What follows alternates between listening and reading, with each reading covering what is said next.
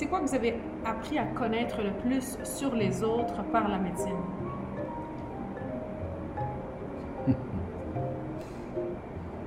Qui était comme moi. J'ai toujours fait parler mes malades.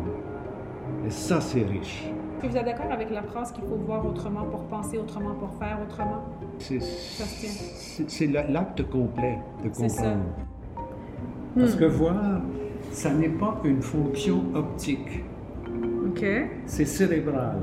On peut se promener dans un musée et rien voir. Une chose que j'ai appris, même si j'ai 10 ans seulement en affaires, c'est de choisir de prendre la perspective de celui qu'on sert, elle est rarement là. Oui, si on n'est pas en respect total de l'autre, on n'est pas un bon médecin. Mon nom est Vanessa Choquier et c'est avec grand enthousiasme que je partage avec vous la conversation la plus inspirante pour moi en 2021. 3 choses que j'aimerais partager avec vous avant de commencer.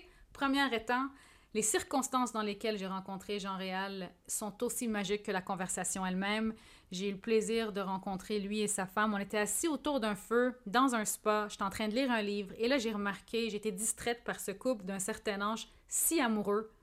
Je ne pouvais m'empêcher de leur dire la vérité que j'ai trouvée inspirant. Et c'était le début, ce compliment était le début d'un échange d'une trentaine de minutes, assis autour de feu en train de jaser. Et c'est là que j'ai découvert que Dr Jean-Réal était neuro-ophtalmologue. Et là, le deuxième point que je vais partager avec vous, je suis une personne qui documente les recherches que je fais, mes réalisations, mes questionnements du moment. Et je suis une personne qui a vraiment une obsession pour la notion des perspectives depuis un si jeune âge. Et la grande question que j'avais dans mon esprit durant ces moments-là, c'était c'est quoi la différence entre perspective et perception? Je veux dire, même avant d'arriver au spa, c'est genre le questionnement dans mes démarches dernièrement. Et jamais j'aurais cru que la personne qui est assise devant moi aurait eu cette réponse-là. Cette conversation est vraiment... Ça a été transformateur pour moi. Et je pense que vous allez découvrir ces moments de transformation au courant de l'entrevue. On plonge dans le monde de la neuro-ophtalmologie pour regarder l'univers autrement. Bonne écoute!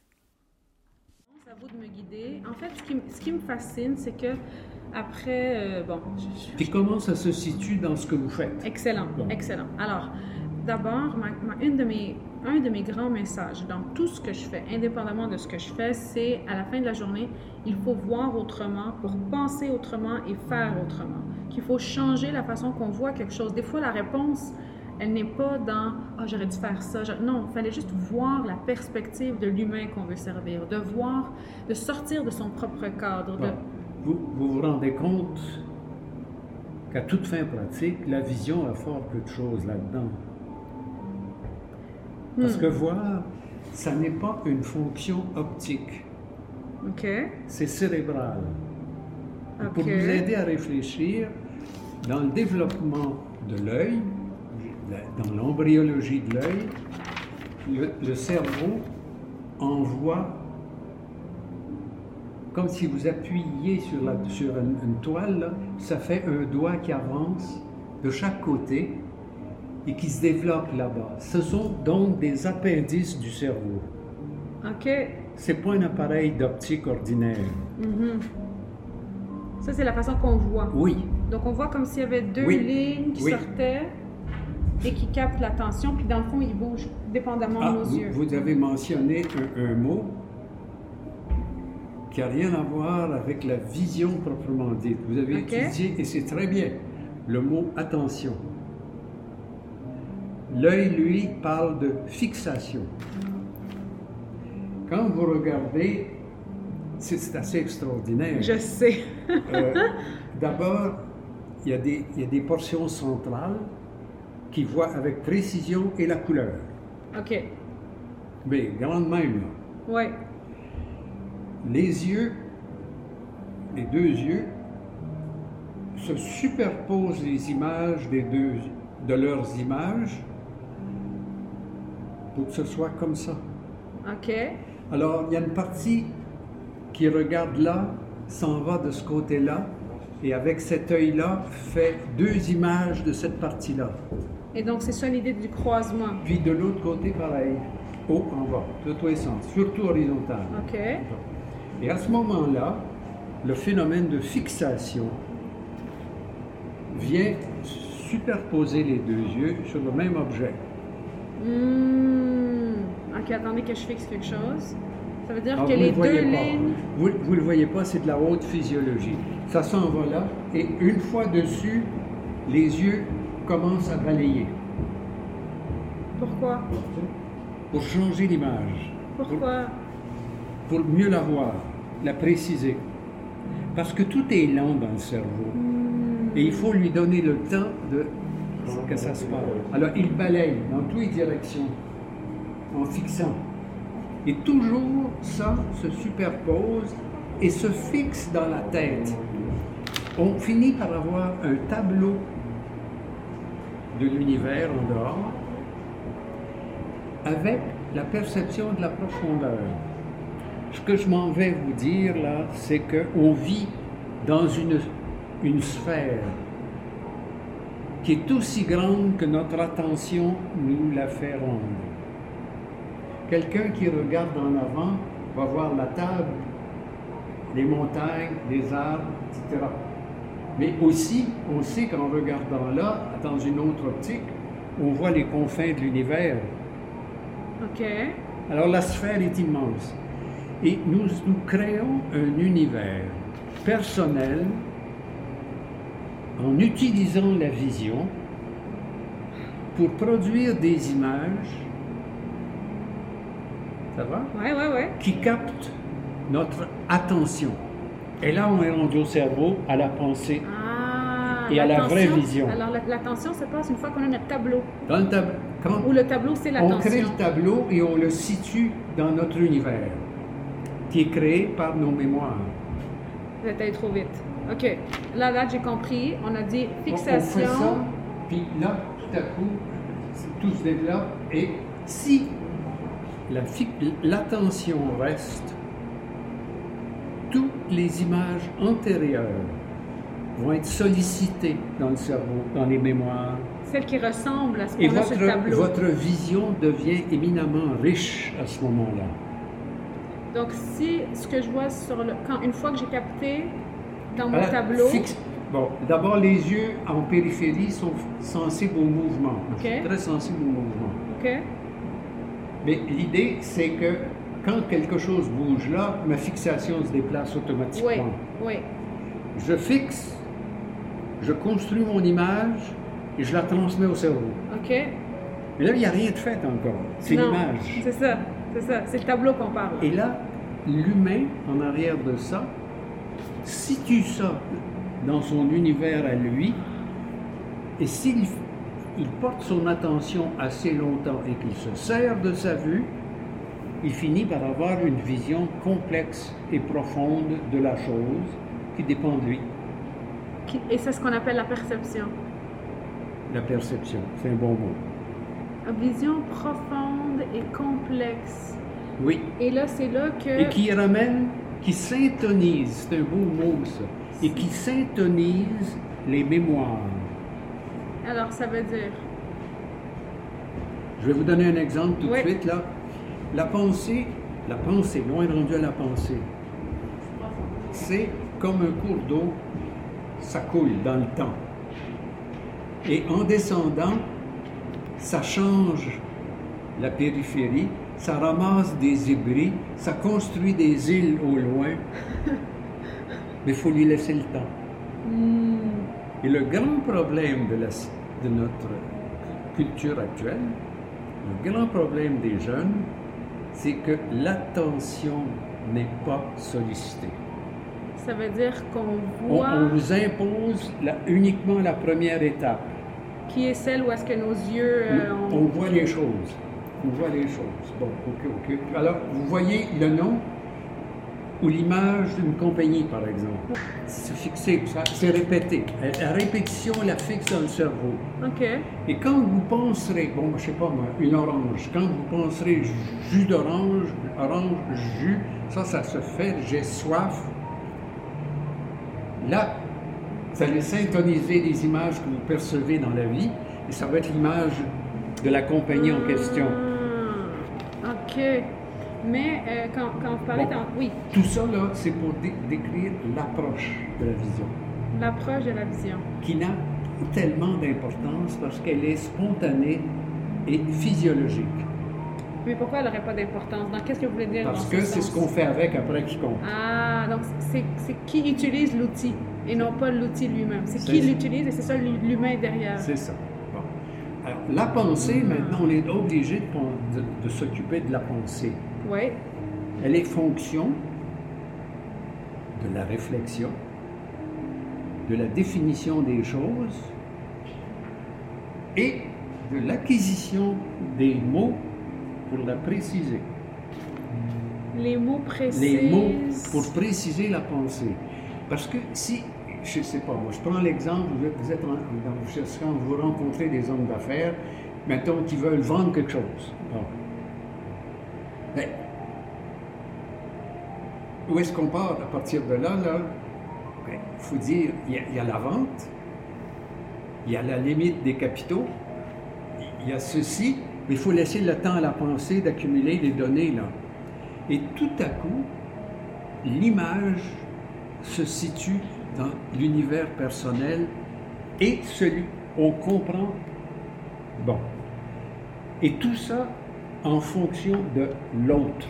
Il faut d'abord ressentir les choses pour les trouver chez l'autre ou l'observer suffisamment pour qu'il nous donne une leçon. C'est intéressant ce que vous dites. Il faut d'abord ressentir nous les choses avant de... Pourquoi? Mais oui, et voir que ça a un intérêt dans la pensée qu'on a. Je veux faire de l'argent. Bon.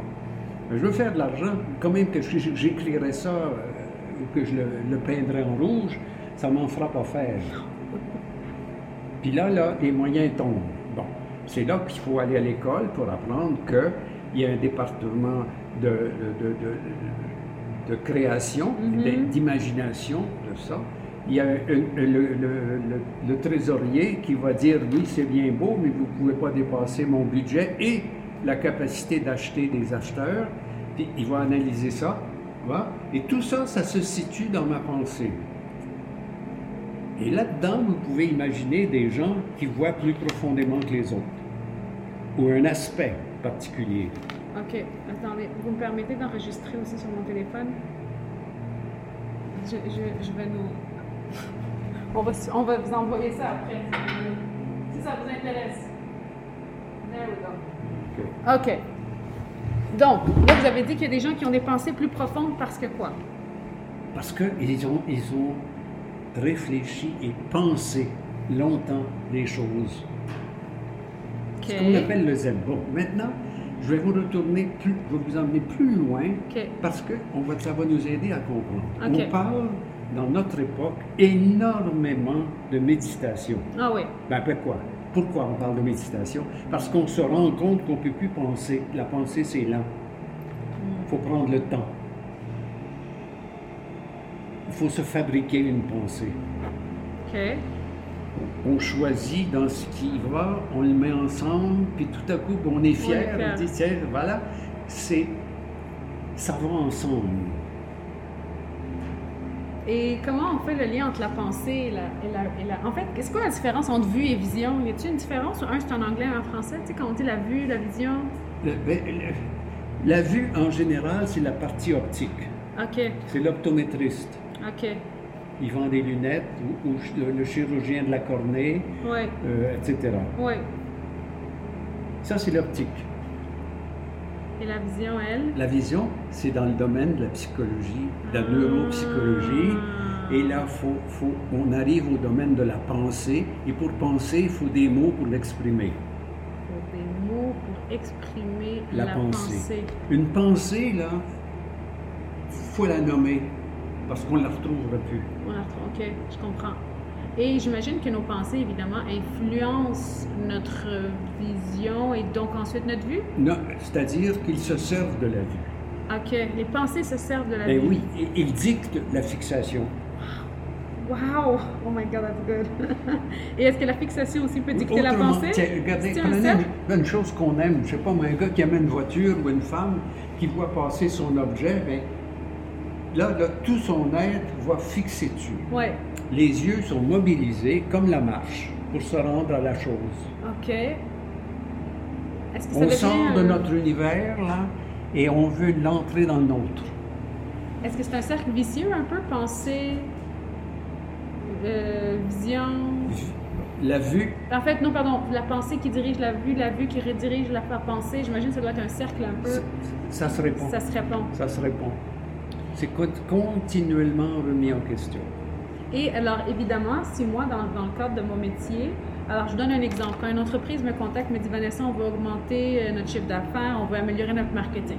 Je leur dis, OK, génial, mais vous ne posez pas la bonne question. Augmentez votre marketing. Non, mais Vanessa, on veut améliorer le marketing. Je veux améliorer-le. Je dis, c'est quoi la vraie question? Pourquoi vous voulez l'améliorer? On ne connaît pas notre clientèle. Exemple. Bon, ben voilà. On ne sait pas juste dans quelle direction se lancer. Exactement. Alors, quand je travaille avec eux, je leur dis que moi, dans le fond, je fais le tour de la table.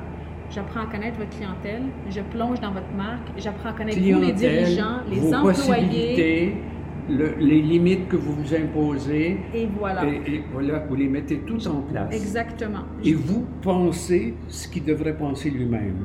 Exactement, j'ai pas les réponses. Vous êtes en train, vous n'avez pas la réponse. Exactement. Mais vous lui donnez les moyens. Voilà. Et c'est pour ça que ça revient toujours aux prises de perspective. Moi, j'ai toujours dit, mes étudiants disent, je suis une coach de perception. Je m'assois avec les clients, je fais des entrevues, je comprends.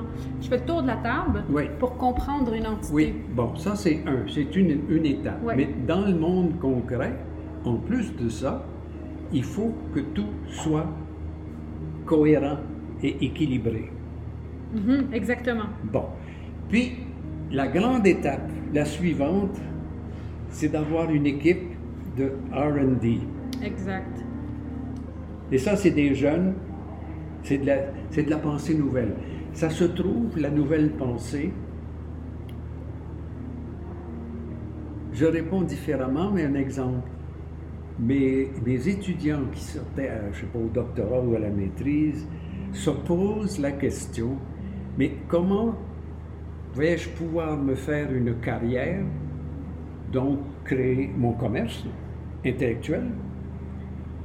Je suis formé ici et j'ai appris à penser comme vous. Mais je vais faire quoi, moi? Ben, j'ai dit, mon cher ami, c'est à toi de le trouver. Et des endroits où on trouve des choses nouvelles, c'est à la jonction des univers. C'est pour ça que je crois que si j'étais pour écrire un livre dans le monde des affaires, on ne parle pas juste des affaires, on parle du monde et de toutes les différentes perspectives. Oui. Et il y a des problèmes personnels. Vous n'êtes pas psychiatre pour l'accompagner. Exactement. Mais vous pouvez voir que c'est lui qui n'a pas d'envergure. Absolument. Je suis capable de voir cette distinction. J'ai des études de cas cette distinction. Alors, vous lui envelopperez ça de la façon rentable. Oui. Qu'il puisse l'accepter et le payer. Ça, c'est l'équilibre. Oui, OK. L'équilibre, le saint équilibre. Et donc, comment vous voyez la distinction entre perspective et perception?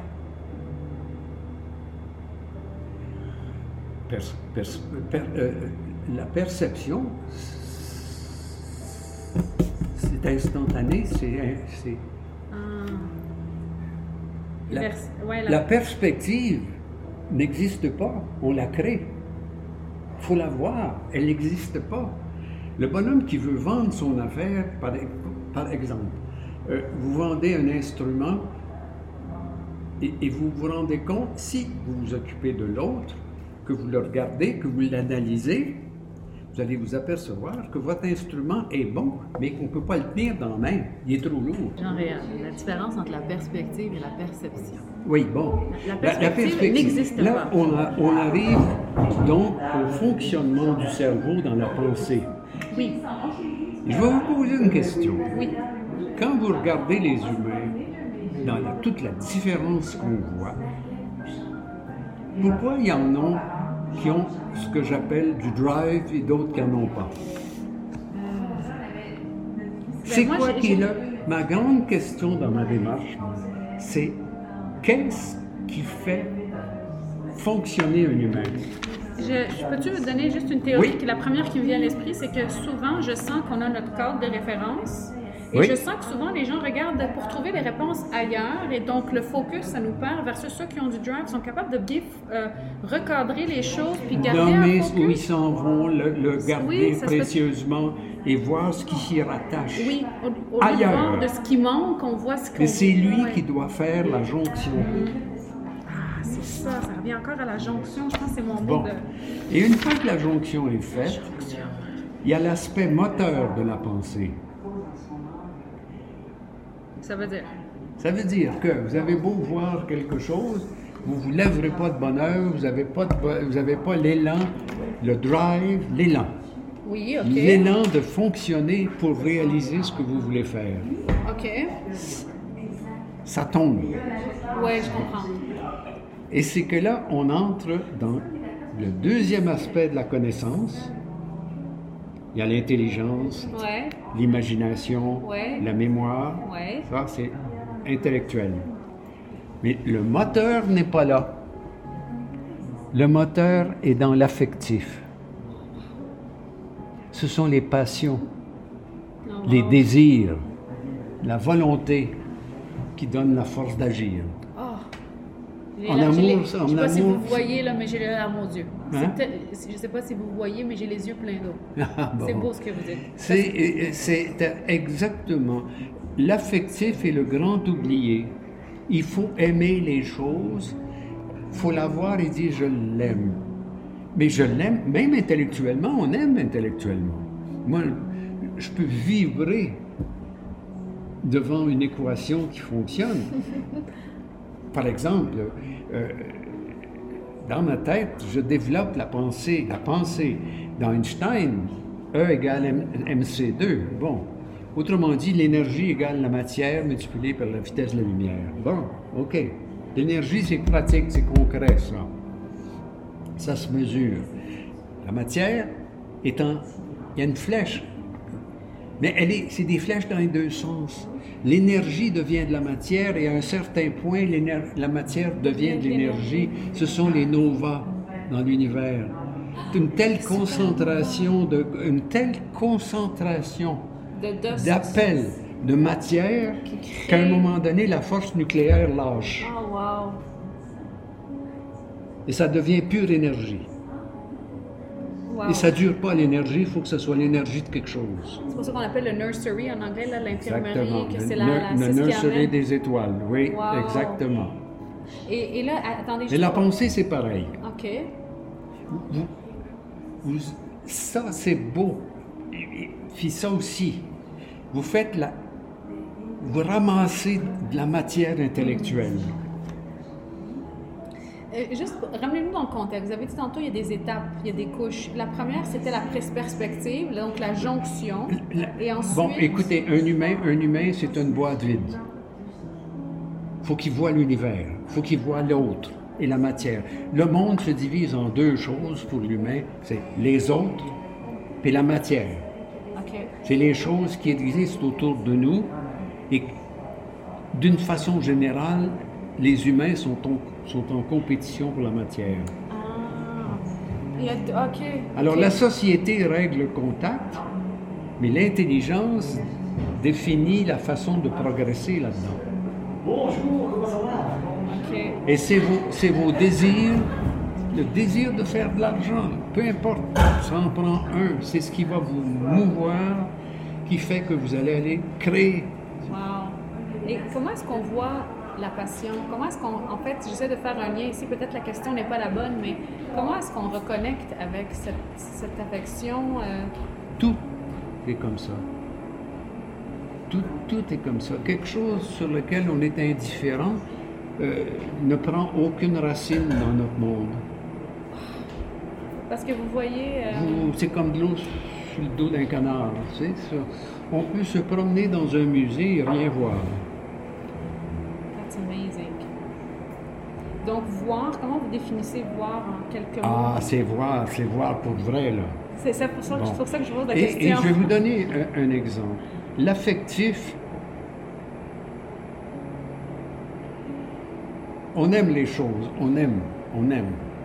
Mais il y a une chose dans l'affectif qui est absolument unique pour l'humain, c'est qu'il va au-delà de la réalité. L'imagination va au-delà de la réalité, mais l'affectif aussi.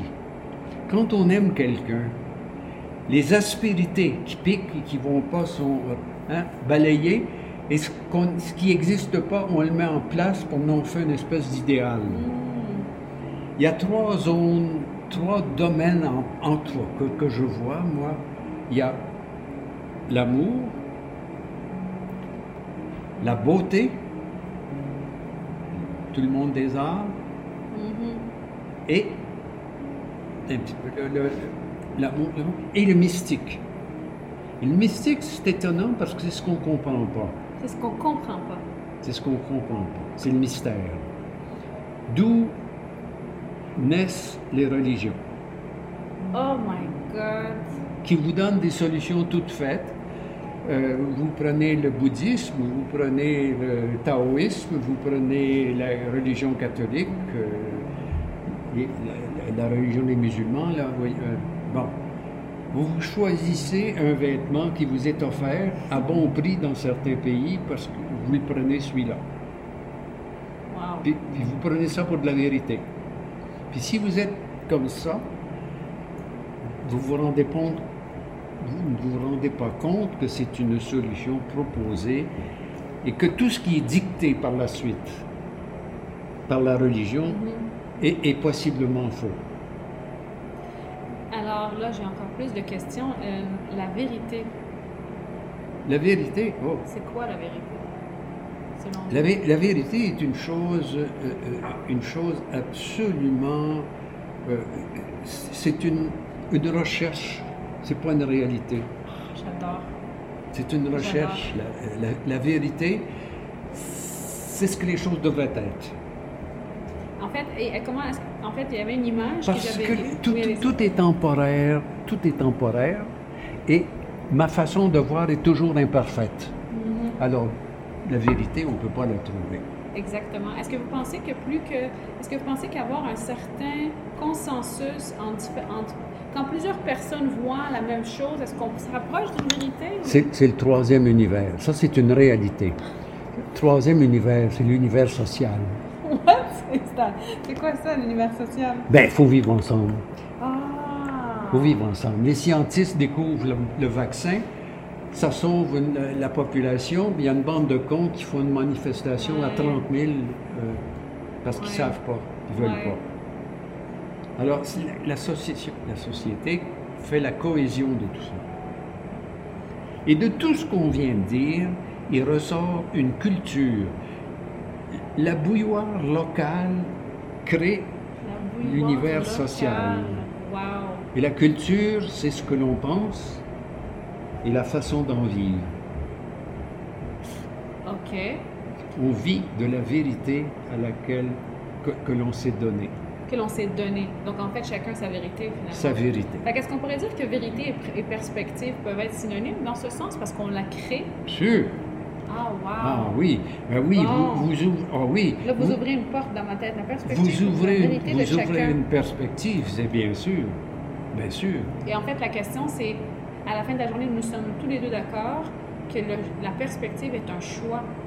De la prendre ou de ne pas la prendre, et laquelle prendre, ça devient un choix, et sachant qu'elle influence nos choix, incluant la religion, qui est une perspective, en fait, à ce sens. C'est ça, une perspective qui tient compte que l'on aime, et qui tient compte de tout ce que nous sommes, de tout ce que nous pensons. J'ai interviewé Michel Boisvert, qui est un professeur en religion, qui a dit que le religieux, c'est l'univers de sens que l'on choisit pour voir une réalité partagée.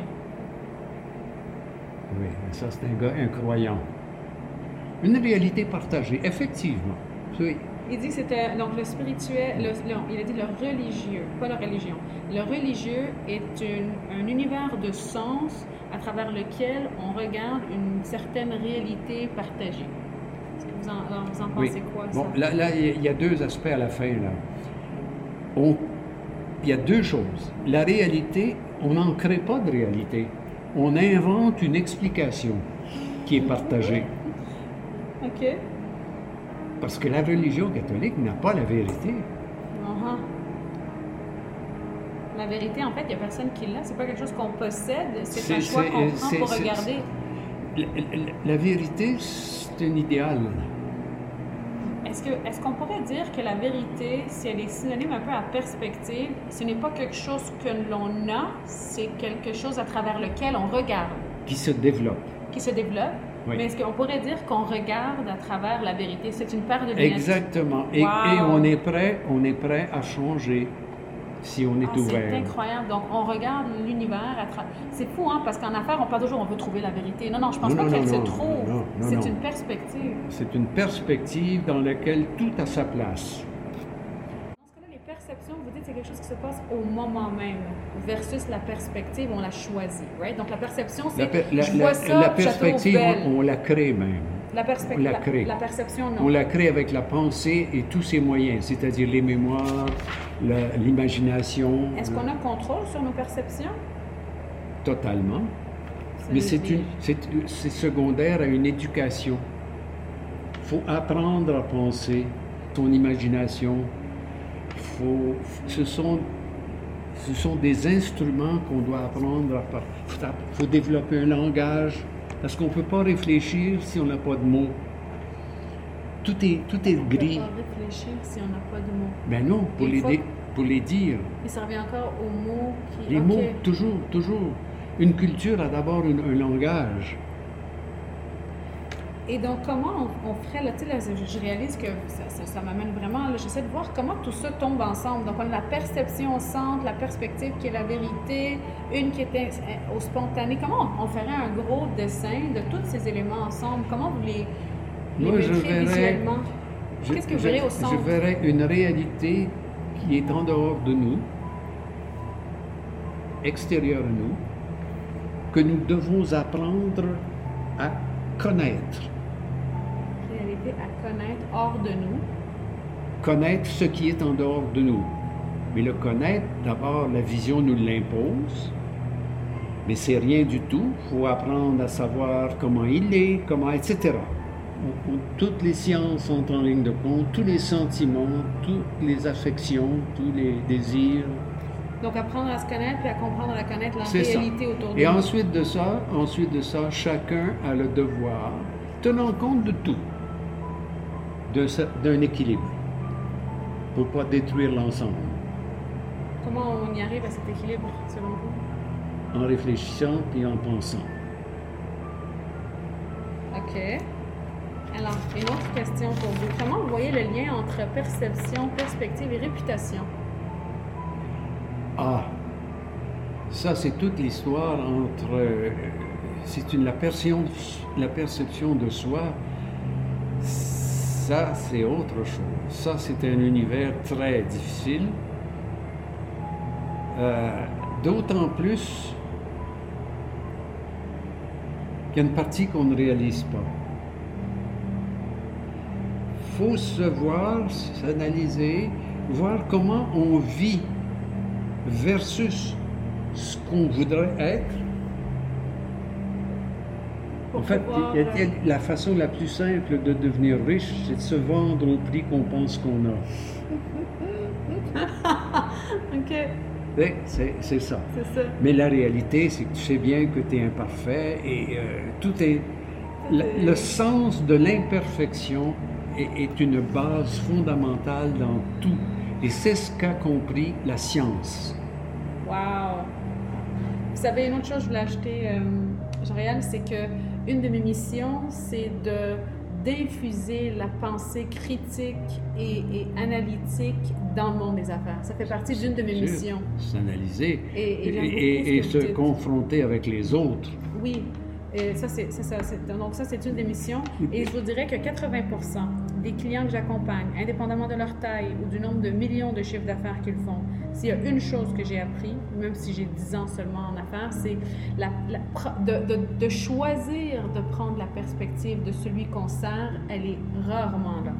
Et donc, c'est ça qui m'a ramené à toute cette essence. La perspective de... Donc, rarement est-ce qu'on va vouloir aimer l'autre ou le ressentir pour pouvoir... Donc, dans le sens où mes clients sont tellement déconnectés de leurs propres clients que moi, dans le fond, ce que je fais, Jean-Réal, je me rapproche des gens qui le servent et que rarement on se met à leur place. Et que j'ai compris que c'est la même chose avec les employés. Ce qui me ramène toujours à cette notion de perspective en affaires, tout le temps. Votre produit, ce n'est pas un produit. Ils sont tellement concentrés sur leur produit, Jean-Réal, ils ne voient plus l'humain de l'autre côté. C'est ça. Et c'est ça Faudrait message. qu'il voie l'autre aussi clairement pour pouvoir lui donner ce qu'il attend. C'est exactement ça. Alors, je leur dis toujours, est-ce que vous me voyez en ce moment? Non. Non. Quand je fais des conférences, je dis, Ben non. Ben non. Mais il y a un humain que vous servez, pourquoi pas? Non. C'est ça un de mes grands messages. Donc, c'est pour Connaître les autres. Mais les connaître, il faut d'abord les voir, donc se tasser ça. aussi. Analyser leurs besoins. Oui, on ne le fait pas. Ben donc, non. Et je me demande en fait si on ne le fait pas parce que vous avez dit un mot tantôt important qui était est-ce qu'on s'intéresse vraiment à ressentir ce qu'ils ressentent comme réalité eux?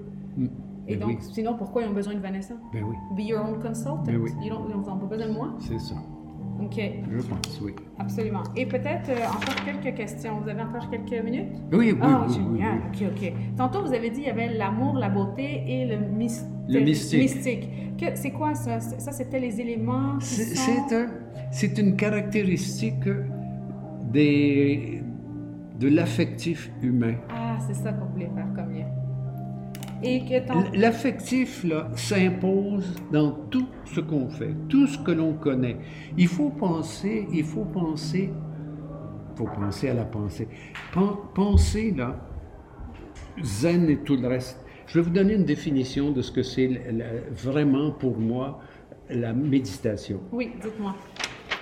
C'est très beau. Ah, je suis convaincue. C'est la concentration dans la sérénité. C'est la capacité d'arrêter son esprit, d'effacer les folles du logis, les pensées qui passent comme ça, là, se fixer sur une pensée et y rester. Et la méditation commence à partir de ce moment-là. Ce qui compte, c'est l'état méditatif et non pas la gymnastique pour y arriver. Tout ce qu'on nous apprend, le yoga, le ceci, le cela, là, ce sont des exercices pour arriver à vivre la méditation. Oui, absolument. Alors, il ne faut pas rester aux techniques. On s'en débarrasse à un moment donné. Mais comment on définit la concentration dans votre domaine? On parle de tout ce qui est l'aspect de Non, c'est pas le domaine, c'est dans moi. Comment je définis ma concentration. Okay. D'accord. Ah, OK. Parce que c'est vrai, quand on dit « concentre-toi », on a toujours la même... Concentre-toi, toi, c'est ça. Sur la chose extérieure, Focus. Pour la connaître. Est-ce que vous sentez que c'est un enjeu de concentration ou le fait que l'intérêt des gens de ne pas apprendre à connaître? La pensée exige la concentration. Wow. Si vous n'êtes pas capable de vous concentrer, vous n'êtes pas capable de penser. Vous n'avez pas le temps de mettre les idées ensemble, de les recueillir, de les développer. De développer ces idées. Non, au contraire, je sens que les gens, on prend même plus conscience qu'on pense, parce qu'on a trop de pensées. C'est ça. Qu'on roule il faut s'exposer à des choses bien pour apprendre à développer des aspects ou à comprendre des aspects. S'exposer, ça veut dire sortir lire, de notre... lire. Ah, lire. Lire. Bon, vous voyez, j'ai un des chapitres qui s'appelait sur apprendre, parce que vous voyez la dame devant vous, ici, elle détestait lire, détestait apprendre. Quand j'étais jeune, je lisais un livre de cette façon-là. Je tournais 4 pages et j'avais toujours des mauvaises notes. Jusqu'à quand je suis rentrée à l'université pour un bac en psycho. Je n'étais pas une étudiante modèle du tout. Au contraire, on voulait me faire redoubler. J'ai vraiment une mauvaise relation avec l'apprentissage jusqu'à mon bac en psycho où chaque cours, j'y allais comme si c'était une conférence et je prenais des notes et je tombais en amour avec l'apprentissage. Et c'est comme ça que je suis devenue la femme d'aujourd'hui parce que sinon, je pense pas que mon cerveau... La pensée et en contact avec un autre, là, change la vie de celui qui regarde. Répétez ça. La pensée change la vie. La culture, c'est la façon de penser l'univers commun, ou l'univers personnel, ou l'univers social, et de vivre en conséquence. La façon de penser. Et pour changer sa façon de penser, quels seraient les ingrédients importants pour ça? Réfléchir, méditer, apprendre à penser, développer du vocabulaire quand il y en a besoin, lire. Et est-ce qu'on est d'accord écouter les autres. Écoutez, est-ce qu'on est d'accord dans ce cas-là, ça revient encore à choisir de prendre la perspective d'un auteur, de prendre la perspective d'un autre. De l'accepter si elle est bien, mais il faut totalement. Fait qu'on est d'accord que moi qui dis toujours qu'il faut voir autrement, qui est à la base de tout. Ben oui. Est-ce qu'on est d'accord que pour stimuler une autre pensée, Ben il faut c'est bien d'abord sûr, regarder... pour nous changer. Il faut tout part... Est-ce qu'on est d'accord que tout part de... On regarde quelque chose différemment ou on regarde un livre. Est-ce qu'on est d'accord que tout commence avec un regard? On découvre quelque chose. La lecture, c'est une découverte. Et découvrir. Mais c'est pour ça, je pense que je revenais à la vision. Et adhérer à ça. Changer sa vie en conséquence. Et donc, tout part par un regard. Ça serait quoi le Big Bang du monde de la changement de perspective pour vous? Le Big c'est quoi Bang? L'atome? Ben, je sais pas si c'est un atome ou la... Oh, ben ça c'est superbe. L'atome... Le Big Bang...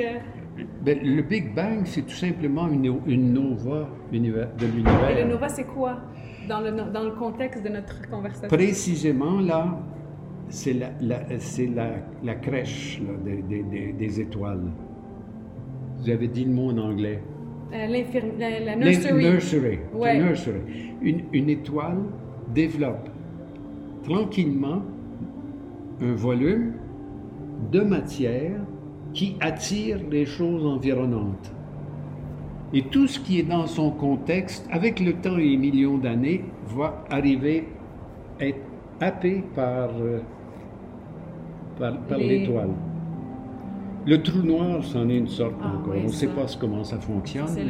C'est le mystère qui... Ouais. Pour le moment, on ne sait pas. Et donc, dans notre cas à nous, là, on se promène dans la vie calmement en regardant correctement les choses et l'univers, la beauté qui enrichit les personnes, la qualité d'une personne qui nous apprend quelque chose, etc., etc. Mais alors, tout part du regard. Le Big Bang, dans mon contexte là, de tout ce que je pense, ça revient au regard. Si on ne regarde pas autrement, on oublie là, le nursery, comment... Ben, c'est il faut...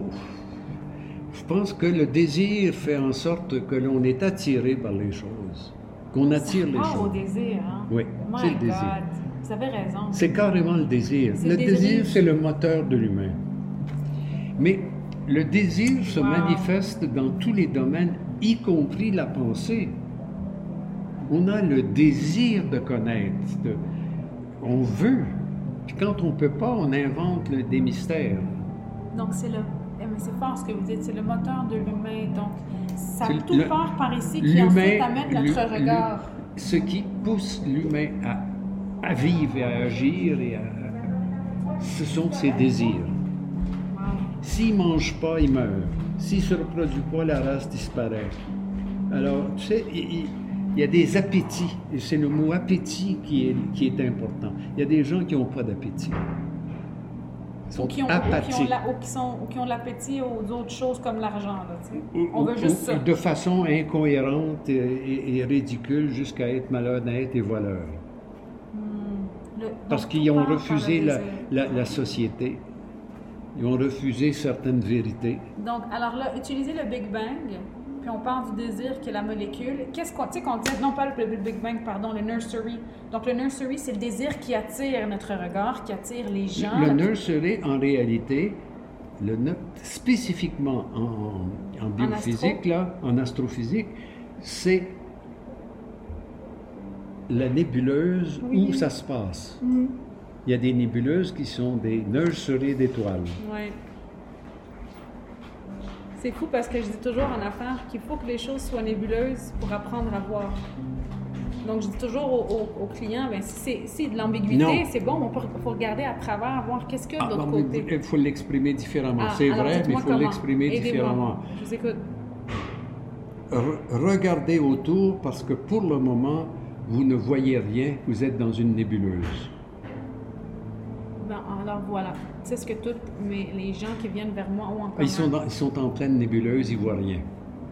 Et donc là, qu'est-ce qui arrive avec le nursery? La nébuleuse, elle commence à attirer... Non, pas la nursery. La nursery, c'est la société où ça se passe. Les États-Unis sont une nursery d'étoiles. Et la nébuleuse, c'est ce qui est à l'intérieur? Un petit peu un pays. L'Afrique, c'est le contraire. Il ne faut pas jamais dire ça. Non, je comprends. Donc, laissez-moi voir. Alors, est-ce que moi, en fait, la raison pourquoi je parle de ça, c'est qu'une marque, dans mon domaine, je suis spécialiste de la marque et des consommateurs. À la base, là, je dis toujours dans mes bios qu'à l'essence des grandes questions que se posent les entrepreneurs, telles que comment améliorer ci, comment faire ci, réside la grande réponse qui est la psychologie, comprendre la psychologie de son consommateur et celle de notre marque. Moi, c'est ça mon grand message. Ah oui, absolument. C'est ma seule savoir comment la bébête marche, comment elle fonctionne, ben oui. En fait, Jean-Réal, c'est ma seule spécialité. Je ne suis pas ici une experte des ventes, je ne suis pas une experte du marketing, je suis une experte de la relation entre la marque et son consommateur. Ça, c'est Vanessa. Comment y arriver de façon basique? Exactement. Une dame m'a dit que j'étais dans le marketing. Vanessa, c'est marketing pur, marketing intègre, marketing relationnel. Je reviens toujours à l'essence des choses. Marketing étant l'idée de vendre, peu importe. C'est ça. Et donc, la raison pourquoi je dis ça, c'est que la marque est souvent définie comme une réputation, comme une perception, comme un gut feeling. Alors, à force d'enseigner, ma question est émergée de dire, mais est-ce que la réputation est une collection de perceptions? Bien sûr. Yes! C'est l'univers personnel. Yes! Rappelez-vous, l'univers physique, c'est là la réalité. Ouais. Mais on la grignote un petit peu. L'univers personnel et l'univers commun, qui est temporaire. Hein? Je veux dire, le commun, comme le nôtre, il change avec l'évolution. Parce que tout évolue. Parce que tout évolue. OK.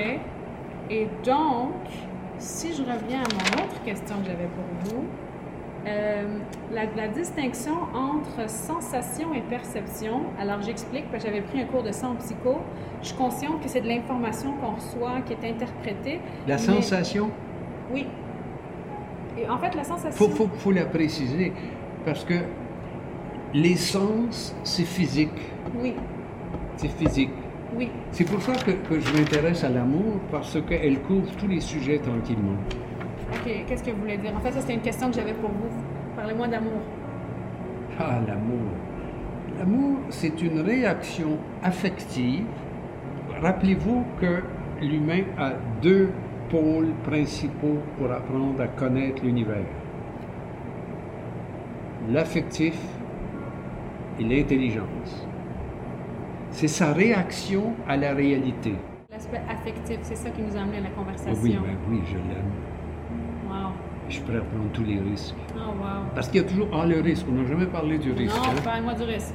Parce que le risque, c'est le prix de notre imperfection. Il faut donc agir, mais comme c'est imparfait, notre hypothèse, il faut être prêt à risquer. Et là, il y a des gens qui sont différents les uns des autres. Il y a ceux qui se contentent de l'intellectuel et du monde intellectuel, et il y en a d'autres qui s'apprennent l'aventure. Avec le sens du risque. Ils aiment ça, l'action. Oui. OK. C'est incroyable. Mais ça n'empêche personne d'être obligé d'avoir des pensées, des idées, de rechercher une vérité et de développer le vocabulaire pour en parler. Mm-hmm. La pluralité des vérités, en fait. Oui, pour les identifier, pour les voir. Mais c'est ça. Parce que je dis toujours... La vérité est shades of grey, shades of grey. Oui. Ah, c'est bon, ça. Parce qu'à la fin d'un cours, toujours dans mes cours, je dis, guys, là, on jase, parce que mes cours, c'est très interactif. Là, on jase ensemble. Et puis, je dis toujours, guys, il n'y a pas de bonne ou mauvaise réponse, que des perceptions. Mais j'ai envie de dire en ce moment qu'il n'y a pas... Il faudrait que j'ajuste et je dise que vos propres vérités ou que vos propres perspectives, c'est pas le mot le plus ajusté à ça? Ce que vous êtes. Si vous n'avez pas de perspective, c'est difficile d'en trouver une. Attends, répétez. Dans le fond, il n'y a pas de bonne ou mauvaise réponse, il y a juste ce que vous êtes? Ben oui. Parce qu'on teinte la vérité. Oh, c'est beau. On colore la vérité avec ce qu'on est. Oh, wow. Il n'y a pas de vérité. Oh my God. en fait, c'est ça. Pour moi, un des grands aha, là, en tout cas, un de plusieurs aha, c'est que la vérité est un instrument pour regarder. Oui. Et non pas... Et on a chacun sa vérité, exactement. Parce qu'elle est limitée par notre connaissance. Exactement, exactement. Et puis un autre moment aha pour moi à date, c'est que ça... Je parle beaucoup du regard, mais vous m'avez amené plus profondément à dire, mais Vanessa, on regarde à travers les yeux de notre désir. Je pense que c'est ça que je retiens le plus. Regardez, en amour, c'est très beau ça. L'amour est partout. Hein? C'est une des caractéristiques humaines. L'humain est bien dans une société. C'est l'animal qui a développé les plus grosses sociétés. Les singes se limitent à 15, les grands singes, 15, 20. Nous, c'est des millions. Ouais. Avec la façon de faire vivre ça ensemble. Bon, ça c'est... Prendre le vocabulaire, j'aime une société. Ben oui, j'aime une société. Elle est tellement imparfaite qu'il faut tellement la travailler, puis c'est une sorte d'amour. Oui, faut s'entendre, là. Mais dans limitons vite, ouais. Dans le milieu où je travaille, j'aime ceux avec qui je travaille, puis il y en a que je n'aime pas. C'est normal. Alors je choisis, voilà. J'avance encore, je fais partie d'une association, d'un club, j'aime tout le monde dans le club, c'est parfait, c'est très bien. Et tout à coup, on s'aperçoit que ça se limite à des amis. Des amis. Tranquillement, dans les amis, ça se limite. Parce qu'à mesure qu'on vieillit, on s'aperçoit qu'il y a de moins en moins d'amis. Hein? J'ai 34 et je l'ai remarqué. Et bon, mais que ceux qui sont là sont des vrais amis. Puis ensuite, on choisit là-dedans, puis tout à coup, il y a un ou une amie. Ça, c'est l'amour humain. Et remarquez bien la chose, au début, on ne touche pas aux gens qu'on ne connaît pas. On donne la main à ceux qu'on aime bien, la société. On donne sa place à une femme ou à un homme qui est éclopé. Et tranquillement, dans l'amitié, on donne une tape dans le dos pour les hommes. Les filles se promènent en courant en se tenant la main. La sensualité commence. Le toucher. Bon. Et quand on arrive on saute les étapes, quand on arrive à l'amour, une personne, la sensualité est totale. Elle est totale, et dans cette sensualité, il y a la sensualité qui mène au sexuel, et, comme par hasard, la reproduction de l'espèce. Et la sensualité? Sensualité, pour la comprendre, il faut voir le sens. C'est les sens qui donnent la sensualité. Vous pouvez regarder quelqu'un et avoir un sentiment. Et donc ça serait la sensualité. Ça, c'est la vue. C'est la vue. Ah, OK. Mais la sensualité, c'est le toucher. C'est le toucher plutôt. La température, la consistance, la mollesse, le change. C'est dans le toucher, on n'est plus dans la vue, là. Non. OK. Le glissement sur la peau. Ouais. Et on a des choses, des petits corpuscules pour comprendre toutes ces étapes-là. Puis ensuite de ça, il y a la pression. Prendre une main, là, de personnes qu'on aime, là. C'est intéressant ce que vous dites parce que vous me faites réaliser on vient de quitter le monde de la vue pour aller dans un monde intangible qui est l'amour, mais qui nous ramène à un autre sens. En tout cas, je ne sais pas si vous voyez ce que je veux dire, les yeux au cœur. La porte d'entrée, c'est la biologie. C'est ce qu'on est. C'est ça qu'on a en commun. On s'intéresse à des univers inconnus. Un univers inconnu. Ouvrir un univers inconnu, c'est incroyable. Mais c'est pas tout le monde qui veut faire ça. C'est ça que vous me faites réaliser. Non, on risque d'être malheureux. Il faut être solide pour faire ça. Alors, est-ce que vous êtes d'accord avec la phrase qu'il faut voir autrement pour penser autrement, pour faire autrement, ou vivre autrement? Est-ce que ça serait ça la suite logique? Ça se tient. Ça se tient. C'est l'acte complet de comprendre. Mais en fait, là, vous me faites réaliser que c'est pas voir autrement, c'est désirer autrement pour voir autrement. Non, c'est pas là. C'est voir correctement, c'est-à-dire fixer. Hein? pour voir, là, pour chercher des choses que nous dit le reste. Ensuite de ça, pensez au cerveau et à la connaissance comme une mémoire vive chez un ordinateur. OK. Vous ouvrez plusieurs documents, ouais. puis vous les mettez ensemble, et il sort une vérité parce que vous le voyez dans l'ensemble, puis vous en avez la sensation et vous la décrivez. C'est ça que vous voulez dire par voir? Par autrement. Connaître. Ah, connaître, c'est quand on voit plusieurs choses, Connaître, on les met ensemble. Connaître, c'est ça. Ça, c'est connaître. Connaître. Oh my God. Donc, La connaissance. Donc, la connaissance, il faut s'intéresser à découvrir un autre univers ou l'autre pour avoir une connaissance. La connaissance, c'est la recherche de la connaissance. Oh my God. Il faut être fasciné, il faut avoir l'appétit de la connaissance. L'appétit, my De la God. connaissance, comme on a l'appétit de manger, comme on a l'appétit sexuel. C'est une réalité.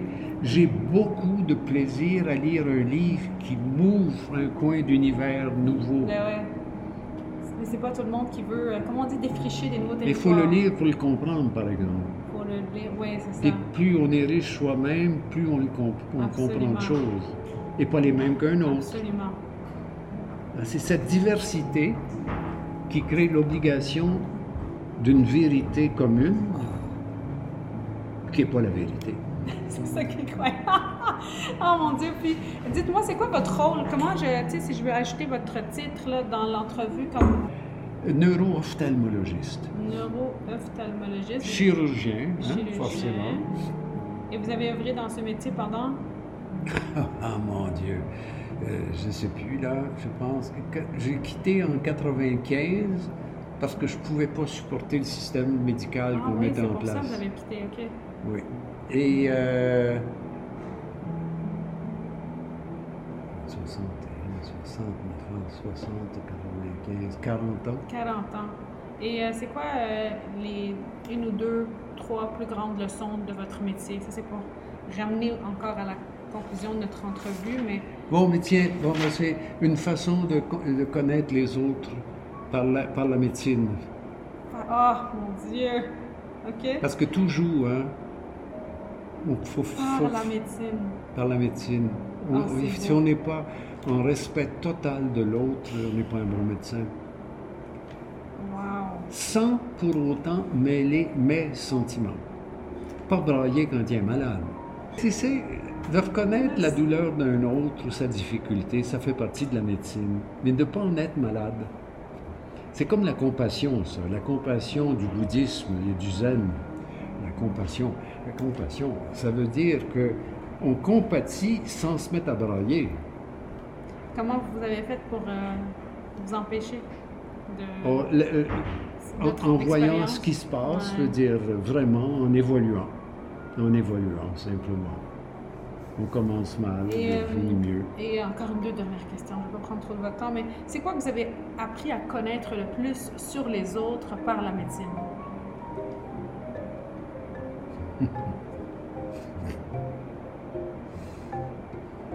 Qui était comme moi. Wow! Qui était comme moi, sauf qu'il y avait une petite maladie, là, mais moi j'en avais d'autres. Il était comme moi. Il cherchait la même chose. J'ai toujours fait parler mes malades. Mais ça, c'est riche. Wow! Ça, c'est riche. Les faire parler l'autre. Toujours donner la chance à l'autre de pas se vider soi-même. Wow! Il y a besoin de parler. Laisse-le parler. Laisse-le faire.